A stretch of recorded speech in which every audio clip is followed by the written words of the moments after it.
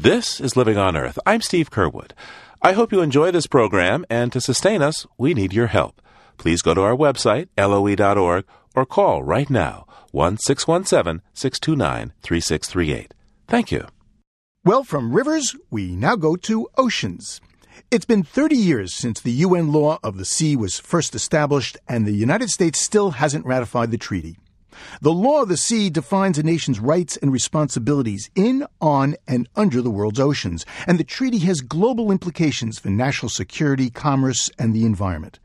Democratic Senator John Kerry is once again taking up the treaty. He's chairman of the Foreign Relations Committee. And Living on Earth's Jeff Young spoke with the senator from Massachusetts as he began holding hearings into the Law of the Sea. And Jeff joins me in the studio. Hi, Jeff. Hi, Bruce. So 30 years since the treaty was first established. Give us an idea of which countries are in and which aren't. 162 countries have ratified. That's nearly every major developed country except the U.S. The U.S. is in this small group with countries like North Korea, Iran, and Libya that have not ratified. So why not? What's going on? You know, it's been this political football that's been kicked around through 5 presidential administrations now. The most recent round of this was this past week's hearings in the Foreign Relations Committee. The main point we heard there is that without being a party to this treaty, the U.S. simply lacks authority as we see more and more disputes over who gets access to the ocean's resources. So give me an example. Where is this happening? The Arctic. The Arctic's a prime example because we have the climate was warming, the ice is retreating, you have shipping lanes opening up that weren't there before. There's this race on for oil and maybe mining of the seabed.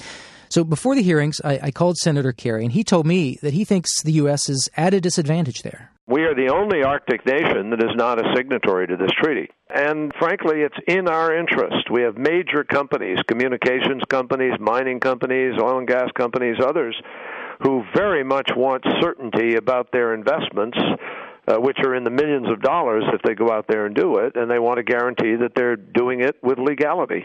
You see a scenario where people are exploiting resources, and we're not even part of the discussion. Correct. There are parts of the Arctic shelf that are exclusive to the United States, and China and Russia are up there right now mapping those sites and looking at the areas they would like to exploit. It is possible that if the United States is not a signatory, you could have them drilling in a disputed area, and you have no recourse, except perhaps force, but you'd have no legality supporting your use of force because you wouldn't have had an adjudicated claim. Bruce, you might remember some time ago a Russian submarine actually planting a flag on the floor of the sea under the Arctic ice. That was symbolic, but it's symbolic of the kind of dispute that the senator's talking about. Yeah, I remember that. So a lot at stake. The senator mentioned big companies who want to get to the oil and gas and minerals under the sea, but obviously there are some very big environmental issues here as well. Oh yeah. And politically it creates one of these Washington strange bedfellows situations. In this case, we have the U.S. Chamber of Commerce and the American Petroleum Institute teaming up with major environmental groups to try to get the U.S. to ratify the Law of the Sea. So big oil and big green hand in hand. It's an unusual sight. More often they're at each other's throats, right?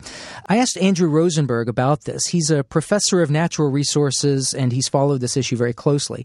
Professor Rosenberg says that without the treaty, it's tough to get environmental concerns on the agenda. There certainly will be oil and gas and other mineral exploration, and done well. That's, of course, an important economic activity, but done poorly or with weaker standards, obviously it can be a high-risk activity. So from an environmental perspective, we want to ensure that we have a full role sitting at the table, can strongly make our points in the forum. That will be setting much of the legal framework for those activities. Without a policy framework, how do you do that? And that's why there's pretty strong bipartisan political support for ratification. You got a number of people on both sides of the aisle who say, hey, it's best if the U.S. at least has a seat at the table.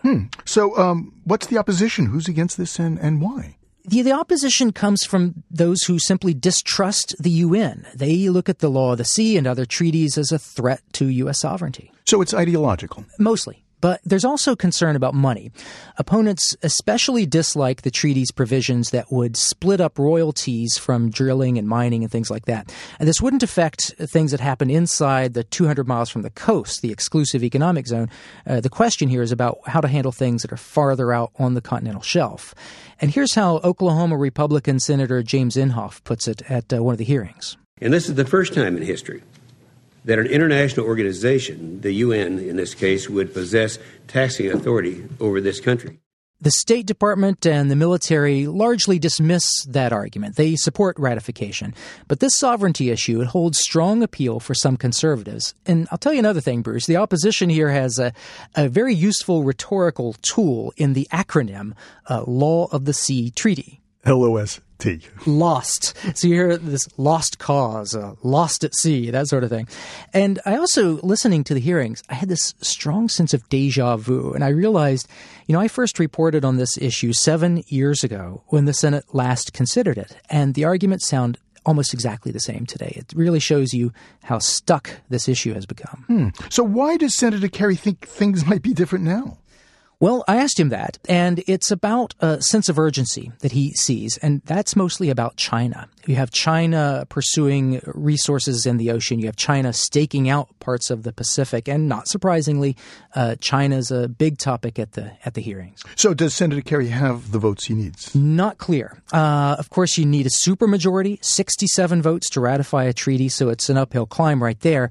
You have some moderate Republicans, like Indiana's Richard Lugar, who will be leaving the Senate, so there's a limited window to get those votes. The proponents don't want this to get wrapped up in election politics, so I don't think it's likely we'll see a vote on this by the full Senate until after November. Okay, well, thank you very much for coming in, Jeff. Thank you. That's Living on Earth's Jeff Young.